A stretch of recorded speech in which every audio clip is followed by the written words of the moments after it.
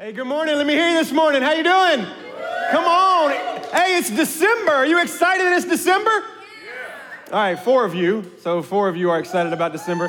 How many of you put your Christmas decorations up before December even got here? Raise your hands, just so we're clear. All right, Christmas doesn't start at Victory till next Sunday. We're finishing up our series here today. Next Sunday, we'll start breaking out some Christmas songs. Oh, just kidding. Christmas is already here. My fault. It's already here, guys. We are here. The whole service has been edited. We'll start to kind of focus that attention there. First of all, my name is Troy. My wife, Darla, and I get the absolute privilege to pastor this church. And if you are visiting with us, let me give you a couple of announcements before we get into the word today. First of all, if you're looking for a way to get connected, we would really love that, especially as we're starting to kind of come to the end of 2021 and gear up for 2022. Next year is going to be probably the best year, I believe, for our church yet, as we will officially move where? Into our home. Come on, church. Look, y'all ain't ready. In January, I'm going to preach through this. I'm going to talk about this so much in January. Y'all aren't ready. Y'all need to get ready.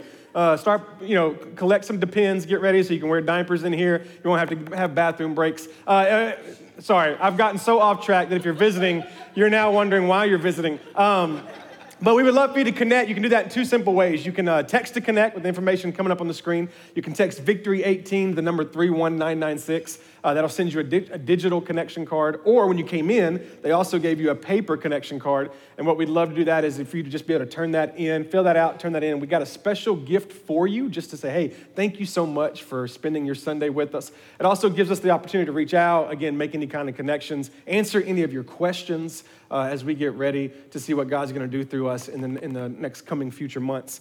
Also, if you're looking for a way to give, we have so many faithful people that give every month to this church, and because of that, you're going to hear some of the things that we do today because of their faithfulness. But if you've been visiting or you're visiting for the first time, you say, hey, I'd really like to be able to give. You can do that in 3 ways as well. We have our online portal, which is our website, our app. You can give that way.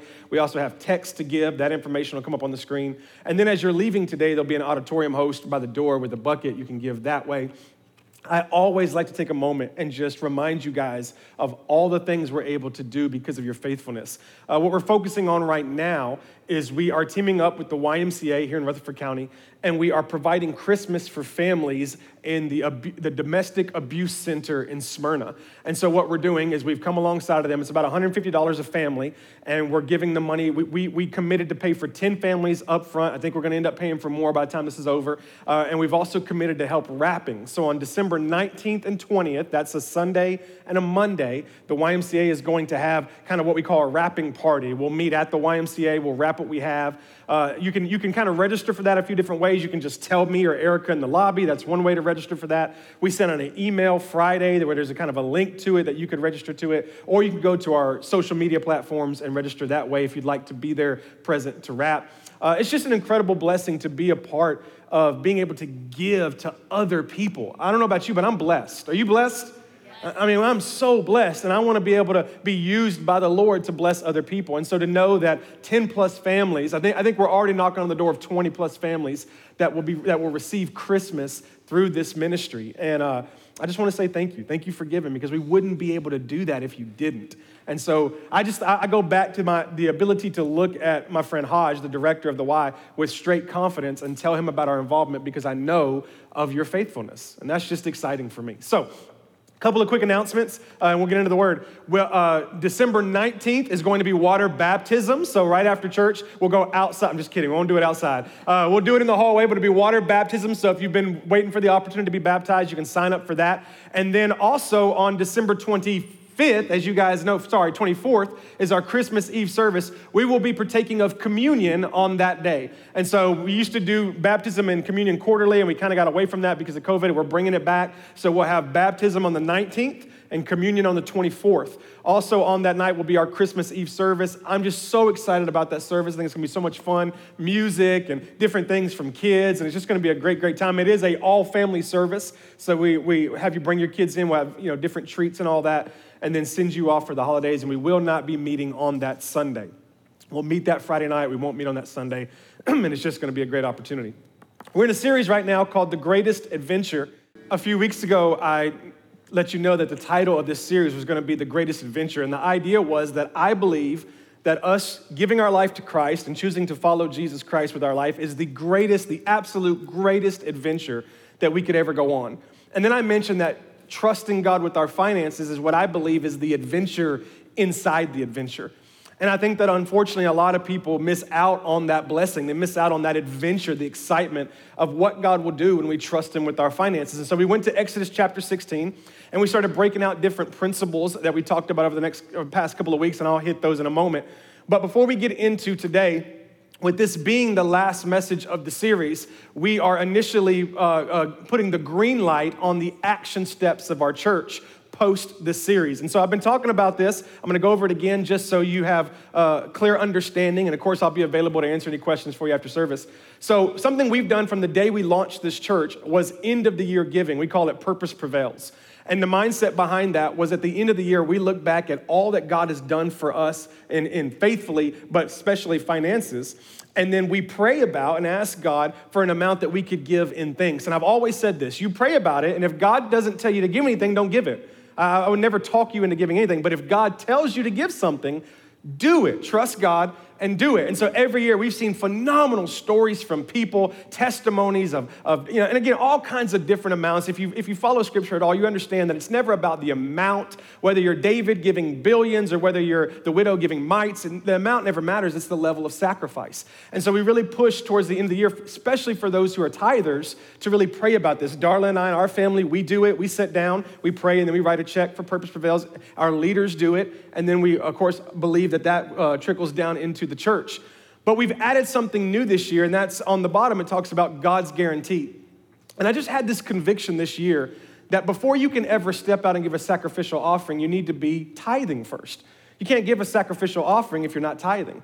And so for anybody in here who say, hey, I never tithe, but I want to give to Purpose Prevails, my challenge to you is actually, instead of trying to give sacrificially in that way, to take the step and trust God by tithing.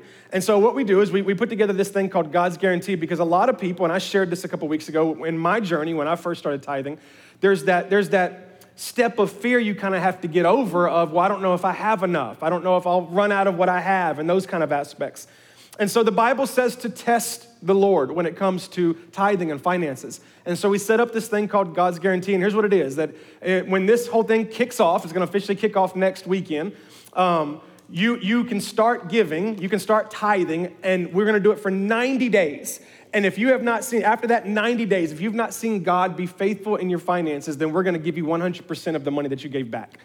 And I don't know if you've ever heard about that before. People have done it before. Don't think that we're coming up with it for the first time. But I just believe in it. I believe that when you step out and trust God and when you test God in that area, God is faithful to that area. But I also understand how hard it is to take that first step. And so if we can come alongside of you and help you in any way to take that first step, see God's faithfulness, and then once you see God's faithfulness, you won't be worried about it anymore. And so that's what we're going to do. So we'll talk about it a little bit more at the end, but it's going to be my challenge to every one of us to pray about and choosing one of these areas. And then here's what I'm asking in regards to God's guarantee. This card, you'll notice, has no amount on it. We're not asking you to put an amount or anything. This is just letting us know that you're stepping out in faith and doing it, because I am going to be contacting you and walking with you through this. And I can't do that if you don't fill out one of these cards, because I won't know, okay? There are people that keep up with our records, and that's not me. And so the importance is if you fill this out, I will know that you're doing this, and I can contact you and walk with you through this and so on. So again, I'll explain it a little bit more, but as you came in, you were all handed one of those cards. That's what it is. I think for the most part, you've heard about it over the past couple weeks. But I do want to make myself available after service. If you have any questions about it, logistics, I'd love to walk you through it. And like I said, we'll talk about it. We'll hit it on it one more time before service is over. Amen? You ready for the word? All right, if you got your Bibles, turn to Exodus chapter 16. So you got Genesis, Exodus. So turn to Exodus chapter 16. We've been in there. While you're turning there, let me give you just a little bit of update as to what's going on. So in case this is your first time here, you've missed a couple weeks, you'll know what's happening. The children of Israel were in slavery in Egypt through Pharaoh. God sends Moses to set them free, and then he takes them, remember, through the Red Sea and into the wilderness. And then what happens is their food runs out, and then the children of Israel start to grumble because they don't have anything to eat. and God tells Moses he's going to provide manna. And so he provides quail at night, which is a bird, and then he provides manna in the morning, which we talked the first week was actually seed, like a coriander seed, and they had to take it and work it, mush it together and then create bread and bake their bread. And so that's where we are. We're talking about God's provision. The children of Israel had to trust God for their provision in this aspect.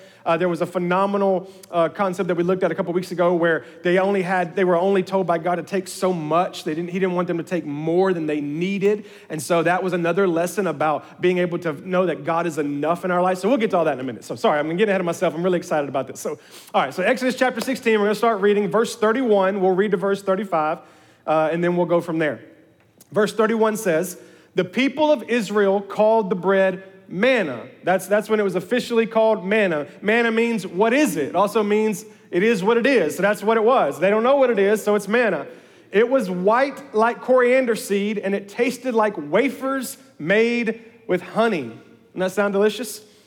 Moses, maybe not, okay. Moses said that this is what the Lord has commanded. Watch this. "Take an omer of manna and keep it for the generations to come." So take an omer, that was a measurement. Take some of this manna, keep it for the generations to come, so they can see the bread I gave you to eat in the wilderness when I brought you out of Egypt. That's so important, so that they can see the bread that I gave you to eat while you were in Egypt, in the wilderness. It's so good. So Moses said to Aaron, "Take a jar, put an omer of manna in it, then place it before the Lord to be kept for the generations to come." And as the Lord commanded Moses, Aaron put the manna with the tablets of the covenant law so that it might be preserved.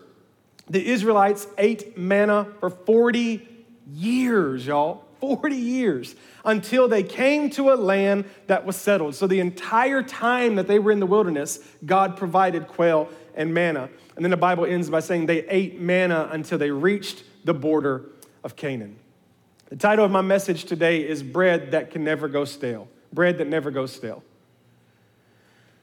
We're in this season of Purpose Prevails, and I shared with you that when we launched our church, even before we had our first service, we did Purpose Prevails. And ever since we've been doing it, Darla and I have sat down with our kids and let them see us do it. Now, it started off with just Veda. Casey Ray was too young, but as she's getting older, we're now including her in, and we're letting them see us write these checks. We want them to understand what we're doing. They know that we tithe, but they don't actually see that. But when it came time to write this Purpose Prevails check, I wanted them to see it. Matter of fact, one year, I think it might have been a couple years ago, I'm not sure, we wrote the largest check, and I'm not bragging, just hear the story. We wrote the largest check we have ever written in our lives, and we wrote it to Purpose Prevails. Now, here's why I say that. It's so exciting to know that the largest check I ever wrote went to the kingdom of God. It was larger than any rent check I've ever written, any mortgage check I've ever written. And my children got to see that. Like, I made that a point. I said, listen, this is the largest check your mom and dad have ever written, and it's going to the kingdom of God. We shared with them, I shared last week about the miraculous story when Life Point in Clarksville gave us $65,000 so that we could, before we launched the church, I shared that incredible story. We shared that story with our kids. We wanted them to know about God's provision. Every time that we let them know that we tithe, we let them know about the building, we took the kids to the building. Listen, we do all of this because we want our kids to know about the faithfulness of God. We want them to know about God's provision for our lives and definitely for their lives. Did you know that there are more than 500 verses in the Bible about prayer? There's nearly 500 verses in the Bible about faith, and yet there's more than 2,000 about money and possessions. 16 of Jesus' 38 parables are about money. What this tells us is that Jesus at some point thought clearly that it is important how we handle our money. Jesus wanted us to understand that there's principles laid out and there's promises within. And if we will follow the principles, we'll be able to see the promises. I don't think he taught about it, and I'll share this. He didn't talk about it because he needed our money. He talked about it because he wanted us to experience this adventure inside the adventure. He wanted us to be able to tell these stories of God's faithfulness to friends and into generations to come. I don't know if you caught this, but if you were able to listen to last week's message, if you were here, I talked a little bit about how the children of Israel, they ignored God's instructions and they kept some of the food overnight that they weren't supposed to. And when they woke up, the manna had maggots in it. And so it wasn't even able to stay fresh overnight. But then we read that when they follow God's instructions, now they're saving bread for generations to come. And here's what that showed me, is that when you and I follow the instructions of God, it literally can last for generations. When we don't follow the instructions of God, it can't even last overnight, right? And so this principle came out that it just really, it jumped right off the page to me, and I thought, you know what, that's the best way to sum up this series. And so I want to talk about it, but first I want to do a little bit of a recap. So if you'll throw those recaps up for me, I just want to kind of help you in case you missed a Sunday or whatever. The very first week we talked about how God provides us with seed and it's up to us what we make of it. And that illustration came from the fact that the manna came in a seed form and the Israelites had to take it and they had to make bread out of it. And we talked about how when you get your financial resource, it's a seed. You get it in seed form. And whether or not you trust it with God or whether or not you keep it to yourself is how you decide what you're going to make of it. Week 2, we talked about how when we honor God with the first of our finances, he'll bless the rest. And we had this illustration where we were able to show all this stuff that represented our resource, and we got down to where we gave God what's left, and there was nothing for God to bless. And we talked about how when we give God first what's his, he can bless all of the rest. And then last week, we talked about God protecting our finances and how when we trust God with our finances, he's our protector versus us being our protector. And we talked about how when we run out of what we have, it's at that point that we learn that God is enough. And I talked about how a lot of us are fearful of running out of what we have. And it's not until we actually run out of what we have, it's not until we actually release our own self-protection that we find out that God is and will be enough. And what I want to share with you today is this concept that when we trust God with our finances, we leave a legacy. When you and I decide that our families are going to be families that trust God with our finances, we put into motion a legacy that we're going to leave behind for generations to come. And so here's the question I need to start off today with. What kind of legacy do you want to leave? And I don't know if you've ever even really thought about it. Obviously, we've got teenagers in the room that you're probably not thinking much about your legacy, but you should be. We've got married couples. We've got dating couples, soon to be married. Any announcements today? No? Okay, all right, just checking. I can marry you right now. We can get that done. We have families with kids, grown kids, soon to be kids, praying for kids. We have all these different levels of life. We have grandparents. We have all these different levels. And the question is, what kind of legacy do you want to leave? Watch this. Let's go back to Exodus chapter 16. I'm going to show you what really shook me. All right, Exodus 16, 33, 34 says, so Moses said to Aaron, take a jar, and put an omer of manna in the jar, and then place it before the Lord so that it would be kept for generations to come. Now, here's what happens.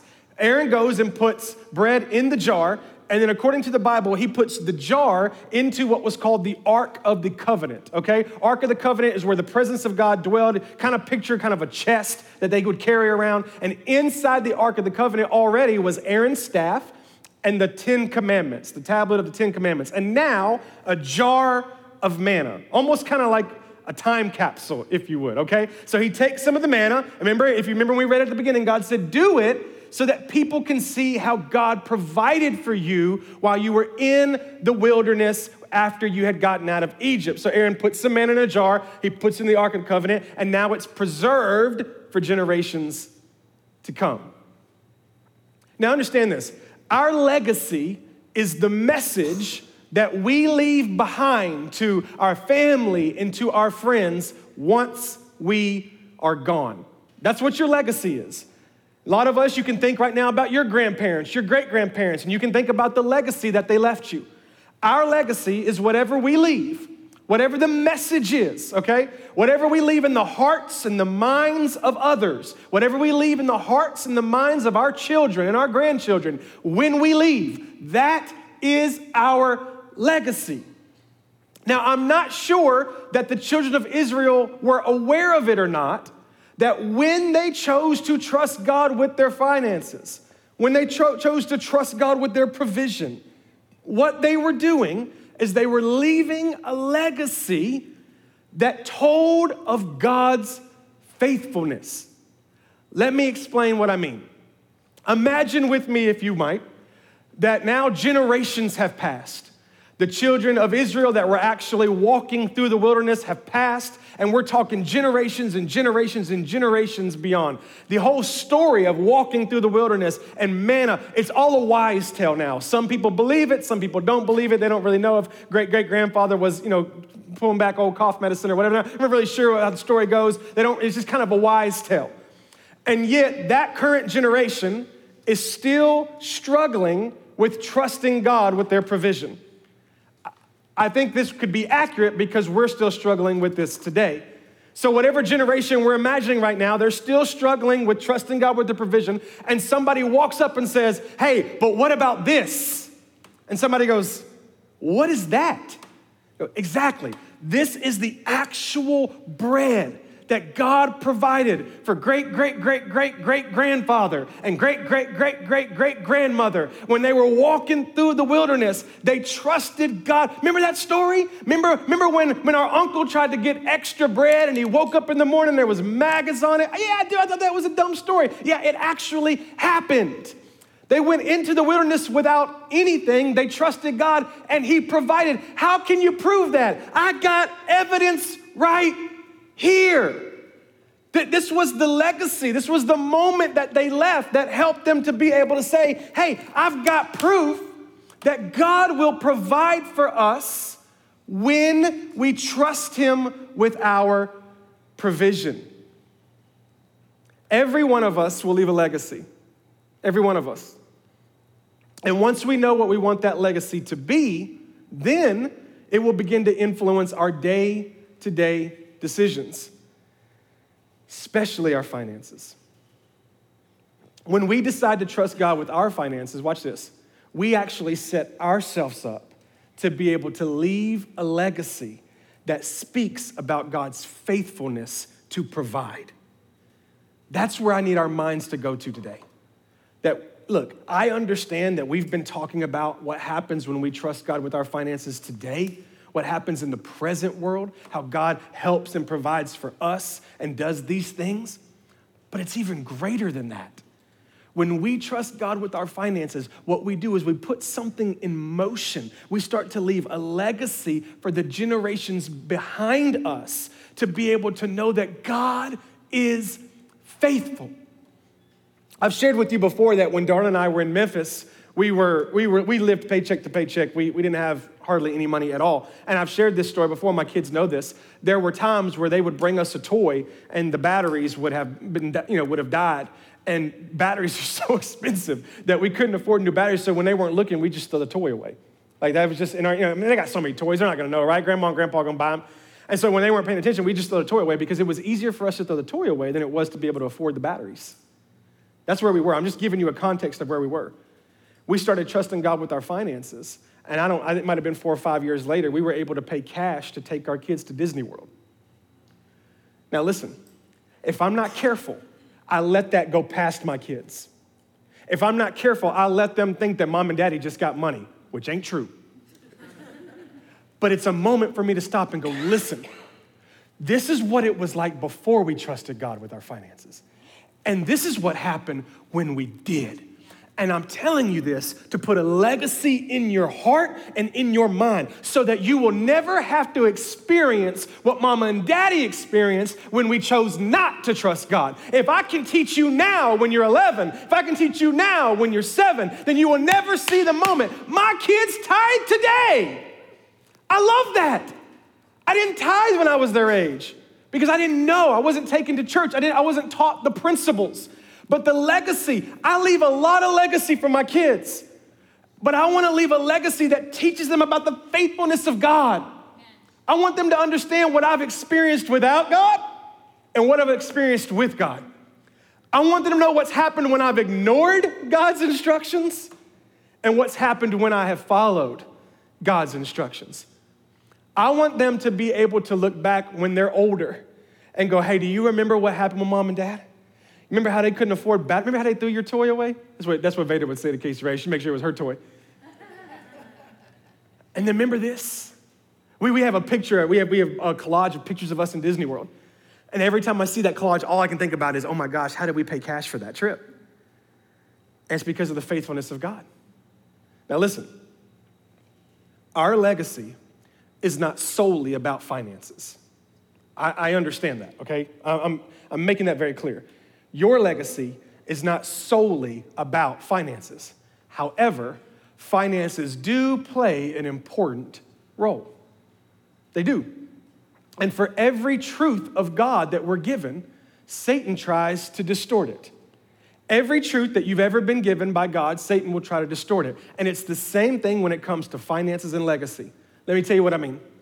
We're being taught right now that it is important for us to leave inheritance for the generations to come. Did you know that the Bible actually says that? The Bible says that we godly people should leave inheritance for our kids. It says that. But Satan's come along and brought some distortion, and now what we're doing is we're killing ourselves, right? We work overtime and extra hours so that we can leave them with stuff. We want to give them money. We want to give them a house. We want to give them this inheritance. Satan's come along, watch it. We're spending less time with them so that we can leave stuff for them, right? What we've done is we're breaking our backs to provide our kids with the American dream versus teaching them how to seek the face of God for his dream for them.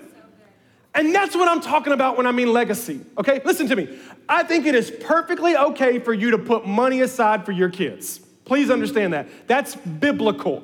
If you like to put money aside and you're saving or you have some type of financial inheritance, great job. That's biblical. Great job. You should do that. I'm not dissing that. I'm not getting mad at that. But here's what I'm saying. Above all else, leave them a house, leave them cash, leave them a car, leave them Fortnite, whatever you want to do, right? Leave it all for them. But above all else, let's leave them some experiences that bring evidence of God's faithfulness. Let's leave moments that we can talk about God's goodness so that in the future, they will trust him for their provision, and they will believe him for miracles. Amen, church? And this is what I'm talking about. Again, by all means, put all the money away that you want. That's fine. But before you do that, put stuff in motion that provides moments. Put stuff in motion that provides experiences that give evidence to your children where they can say, we have seen God's faithfulness. I'll be real blunt with you for a second. When Veda's 26 years old, what do you think is going to be better for her? $1,000 in a savings account or evidence in her parents' life that God's faithful? Which one will be more important? Exactly. $1,000 is only going to go so far, right? Knowing her, she'll spend it all on Fortnite. It'll be gone. But if she has these moments with God, she has these experiences with God, then she knows. She knows that she can trust him with her faithfulness. I like the way Billy Graham said it. He said it, everything I just said, but he said it a lot shorter. So the greatest legacy that one can pass on to one's children and grandchildren is not money or other materials, but rather a legacy of character and faith. It's the greatest legacy you can pass on. Now let's look at how Jesus said it. Jesus is talking in Matthew chapter 6. Here's what he says. Do not store up for yourself treasures on earth. Treasures on earth where moths and vermin can destroy and where thieves break in and they steal, but store up for yourselves treasures in heaven where moths and vermin do not destroy and where thieves do not break in and steal. Jesus is saying, hey, listen, if you're going to start building up an inheritance to pass on to the next generation, make sure it's an inheritance in heaven. Make sure it's treasures in heaven. Make sure it's things that make a difference. Don't be all about giving them money, give them miracles. Don't be so focused on teaching them how to make dollars, teach them how to make a difference. You know what I mean? That's the kind of treasure we want to store up. By all means, I've preached it all 3 weeks. Have a savings. Do all of that. I'm not against any of that. But above all else, show yourself to be faithful in honoring God so that you will have stories of faithfulness to tell. For every person that has trusted God with their finances through Victory Church, you have stored treasures up in heaven. I just wanted to share some of these with you. We got a graphic. I haven't seen the graphic yet, so I'm not sure how I'm going to read it to you. You got that graphic? There we go. All right. So just kind of gives you some pictures and some ideas as to some of the things that we've been a part of. Just because of people who have trusted their finances with God, watch this. We've had many, many families be impacted by a Sunday morning experience. We've had 50 plus people in small groups. We've had all these outreach opportunities, baptisms. People go through Growth Track, graduate Growth Track. We've had families being counseled. We had great kids ministry. All of that's been happening on Sundays and throughout the week. But then there's even more stuff that's happening outside of these four walls. I know one of the things on there, and this just happened recently, that Scott Hort, his ministry, saved their 351st baby. How incredible is that? He had a picture out there of a little boy that the mom ended up deciding to save, ended up deciding to have. And I don't remember how old the little boy was, but just precious, and he was celebrating it. And as soon as I saw that picture, here's what I thought. That's your investment. That's your treasure in heaven. Every person that's ever trusted God with their finances through Victory Church has supported that ministry that has saved 351 babies. It's incredible. Every person that trusted God with their finances through Victory Church, we gave over 500 for sure, probably knocking on the door of $1,000 in gift cards to Isaiah 117. Gift cards that allow those employees to go and buy food for those kids when they first arrive at the home. That's treasure in heaven.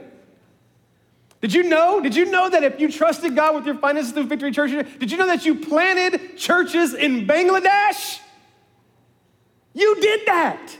You didn't even know you were doing that. You were buying Wendy's and you were going, this is where my money's going. It's like, no, it's impacting people all across the other side of the world. So good. Because you are building up treasure in heaven, not just treasure here. The ministry that we're doing through Katie Carter's ministry in Costa Rica, where she's mentoring young ladies. The tutoring we're doing through Empowerment Incorporated in schools in Antioch. The impact that we have with the YMCA. There's partnerships and meetings I'm in on a weekly basis of things we're getting our hands into. All kinds of different ministries that are coming in the new year. And every bit of this, your hands are involved in because you are trusting God with your finances.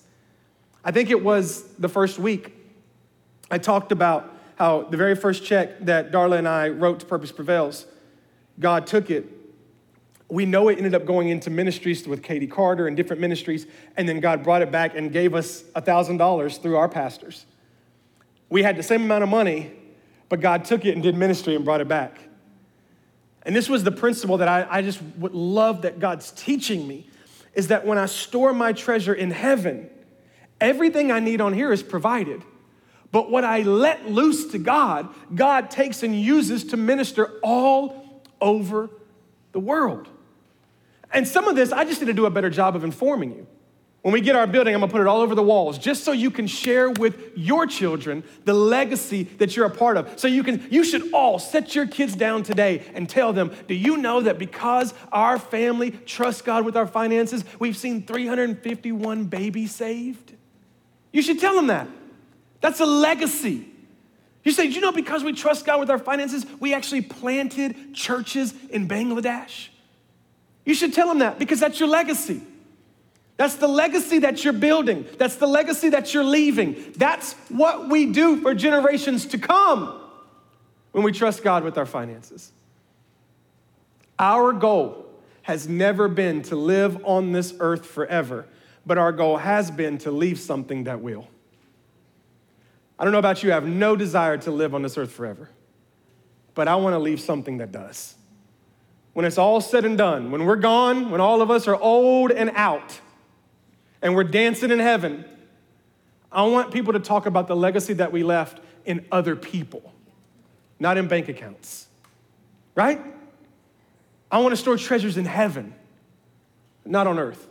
Now, if God chooses to build a bank account, all for it. But I want to trust him with the treasures and allow him to impact lives. And I think probably the greatest thing I've learned about all of this is that once I trust God with my finances, watch this, I start trading least for legacy. What does that mean? Let me show you what that means. In Luke chapter 16, verse 10, there's a particular verse, and you've probably heard it before, and it goes like this: whoever can be trusted with very little can also be trusted with much. Y'all probably heard that before. You may have heard it in the version that says, he who can be trusted with least can be trusted with much. Goes on to say, whoever is dishonest with very little is dishonest with much. Now, this principle is taught a lot of times in a numerical form. Like whoever can be trusted with a small amount of money can then be trusted with a large amount of money. Now, that principle is very accurate. That principle is actually accurate in any aspect. You use it in your jobs. You use it with your kids. You use that testing principle of if you can be trusted with small, then you can be trusted with big. That is a normal principle that we teach, but I think there's something deeper in the scriptures. And here's what I mean by this. The more and more I read that, the more and more I started thinking about how God views money. Like how does God, because to us, money's very important. We're not bad people in that aspect. It's just the way our culture runs, right? Money is an important thing. But I started thinking about God and like how his understanding is beyond our understanding, and how does God think about money? And I started thinking about a few different scriptures, the fact that he owns a cattle on 1,000 hills, which is verbiage for letting you know that he has plenty, that everything he needs, he has an unlimited resource. There's another story where the disciples needed money to pay their taxes, and Jesus sent them over to some water and had a fish pop out, and the fish opened his mouth. There was a coin in there. We've all talked about before how the streets in heaven will be paved in gold, which I think is interesting because gold to us is a very valuable financial resource, and yet in heaven it's what we'll walk on. And it just helps me to understand, follow along with me if you choose to agree with me on this, that to God, money is one of the least things he worries about. Matter of fact, I would go on to say it's one of his least blessings.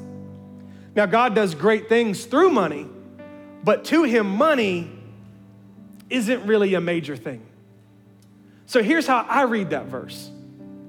He who can be trusted with the least of my blessing can be trusted with the most of my blessing.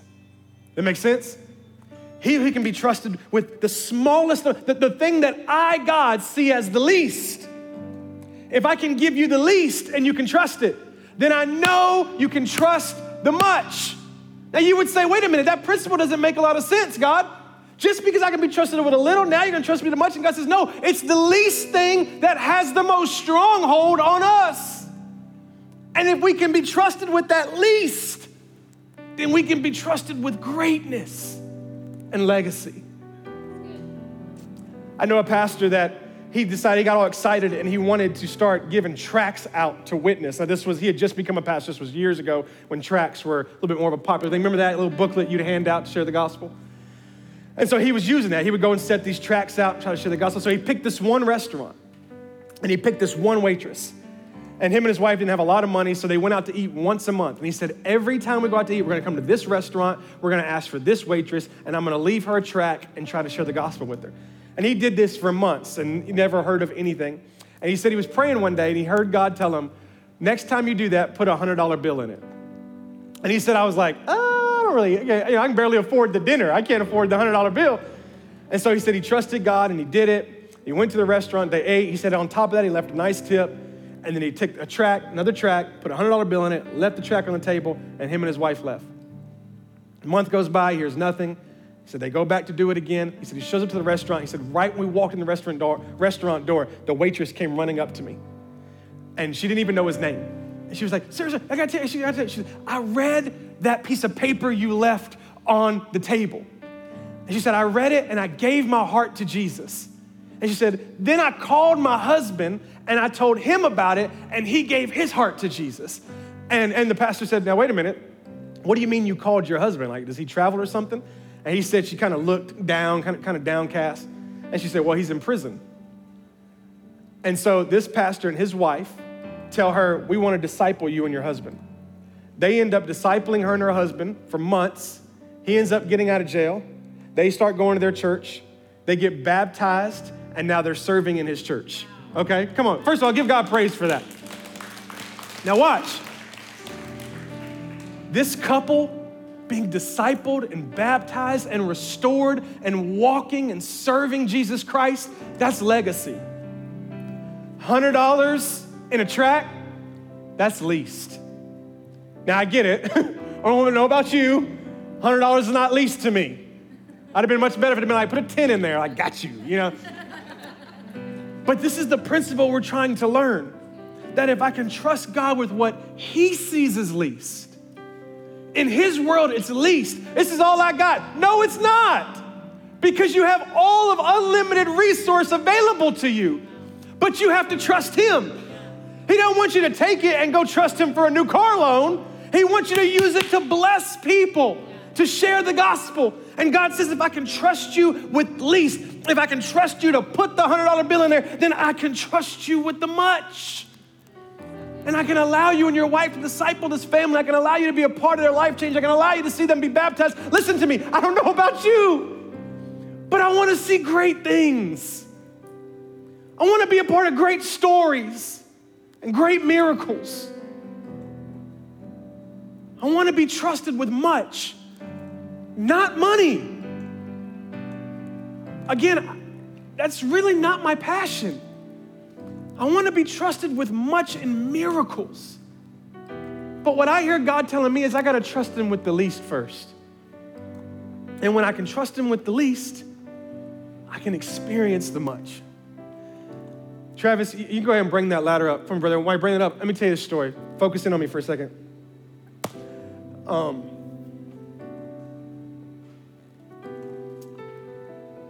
My God is so good. He's so good. Here's what I mean by that. Hey, stay here. I want you to go to the top. I'm kidding. Go on. Okay. I just needed a laugh to get rid of these tears. I'm sorry.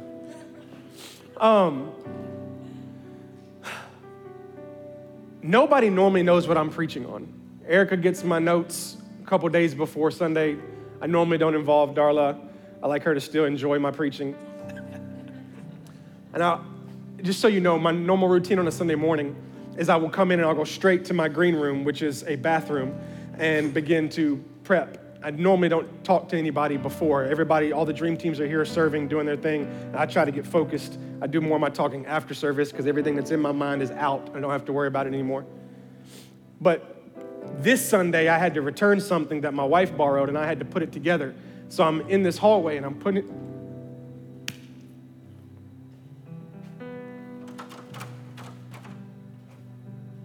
Sorry. I'm putting it together. Keep in mind, I'm normally not available. I'm putting it together, and one of my good friends, who's a part of this church, comes into the hallway. He starts helping me with the sign. And we're talking. And he starts telling me where he's at right now in his life, him and his family. And I remember that about 2, maybe 3 years ago, I remember talking to him. Both him and his wife had lost their job. Really confused. I may be getting some of the details wrong. I think his job wasn't quite what he thought it was going to be financially, and his wife had lost her job. And he had these great dreams, great vision. And I remember him telling me, and he's in here, so excuse me if I get the details wrong, but I remember him telling me he was going to trust God with his finances through that. That he was going to still tithe through that and steal all this kind of stuff. And he did. He did. And we're standing in that hallway, and he's telling me this story. And all the things that he talked about then, that he was believing God for, he's walking in now. And I think for me, what it did for me is to not lose sight of the fact that when I trust God with my finances, yes, they go and minister all around the world, but God does not forget about my dreams.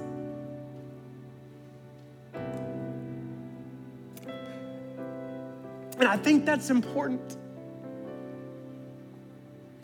because we're all dreamers and we think our dreams are attached to our wallets, but they're not. They're attached to God. And when we can trust God with the least, He can trust us with the much. And it's a continual lesson.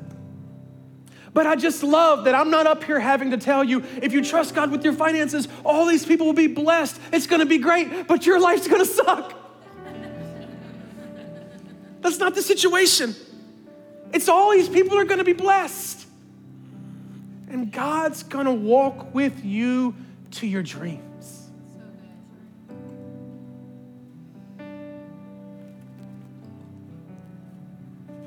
I wanted to use this because there's normally about 4 levels of giving in the church. Well, 5. Level 5 is nothing. You've never given $1 to God. So that's 5. Level 2 is, you put $20 in the offering plate here or there, something comes around, something. It's normally level 2. If I can do this after being so emotional. Level 3 is you give a little something, but you give it regularly. You give $20, but you give it every month. You give them regularly. The next step is tithing. I read this statistic today. I'm probably not in the camera anymore. Sorry, Andrew. Didn't think about that. 3% of Christians tithe. 3%. Not of unbelievers, of Christians. Tithing is the level where we trust God with the first 10% of our finances.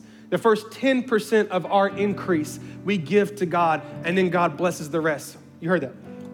And then the next level is sacrificial giving. Now, sacrificial giving, if you noticed, each level got a little bit scarier, right? And normally, sacrificial giving, I would need help to get up here. And sacrificial giving is kind of that way. Sometimes you need a charge. You need help getting there. You need somebody to come alongside you and challenge you. But regardless, the fact is, church, that every step gets a little bit scarier. But with every step, what do? You get higher. With every step, my perspective changes, right? There's something new that I'm experiencing. And it's the same way when we trust God with our finances. Every level, there's not much scary about this. There's not too much scary about this. This depends on how scared you are of ladders or heights. But then when you get up here, and you get up here, then it gets really frightening. I'm way too old for this thing to tip over. Be preaching from a wheelchair for the rest of the year. But when I'm up here, I can see things I couldn't see down there. I see things from an angle I don't see down there. And I think this is what happens when we just step out in faith and trust God with our finances. Yes, it's scary. And yes, you may need somebody to help you get up here. But it's a perspective shift. I had this thought, and I'll let you go. Why would God create giving? How many of you ever heard God doesn't need our money? You ever heard that before? We've all heard that. He doesn't. So why even create the concept? What if the whole concept is a test to see if He can trust us with least so that He can let us experience the most?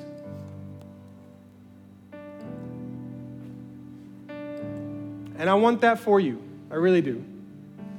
I want for you the story that I had with my friend in the hallway today, when he cried and hugged me and talked about how good God was. And I can remember to the day when he stood back there and said, I don't know how this is gonna happen, but I'm just gonna trust God. And now you fast forward, and he's seeing the goodness of God. And it's better and it's faster than he thought it was gonna be. Because over here is much much more than you think, much better than you think, much faster than you think. But he's got to be able to trust you with least before he knows he can release the much. And I just believe God's got much for every one of you. Every one of you. And I shared this a couple weeks ago, and I'll share it again. It's a freedom that I want for you. It's an adventure that I want for you. And it's a life change that I want for you. And so worship team's gonna come up and we're gonna sing, and I'm gonna ask you that during that song, you would pray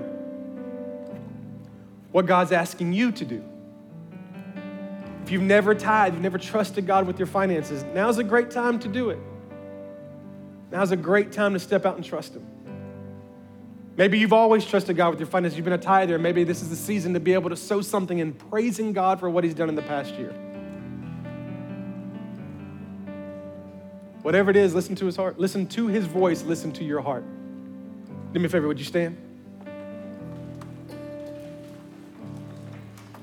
Worship team, I'm gonna invite you up. I'll get this ladder.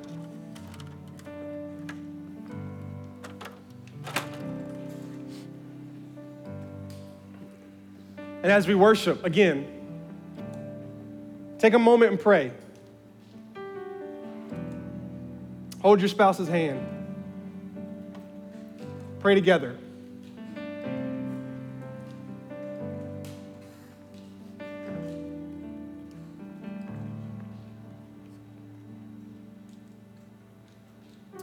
Next Sunday, we'll move on into our Christmas at Victory, and every person that commits to this, I'll be reaching out to you. We'll be connecting. But you're not going to hear me say much about it from up here anymore. And so it's just your opportunity to step out and trust God. I want it for you so bad, but I can't make you do it. But I'm going to pray for you while you're praying. And then, man, when I say amen, you can take us into our song. Father, I thank you right now for these past 4 weeks.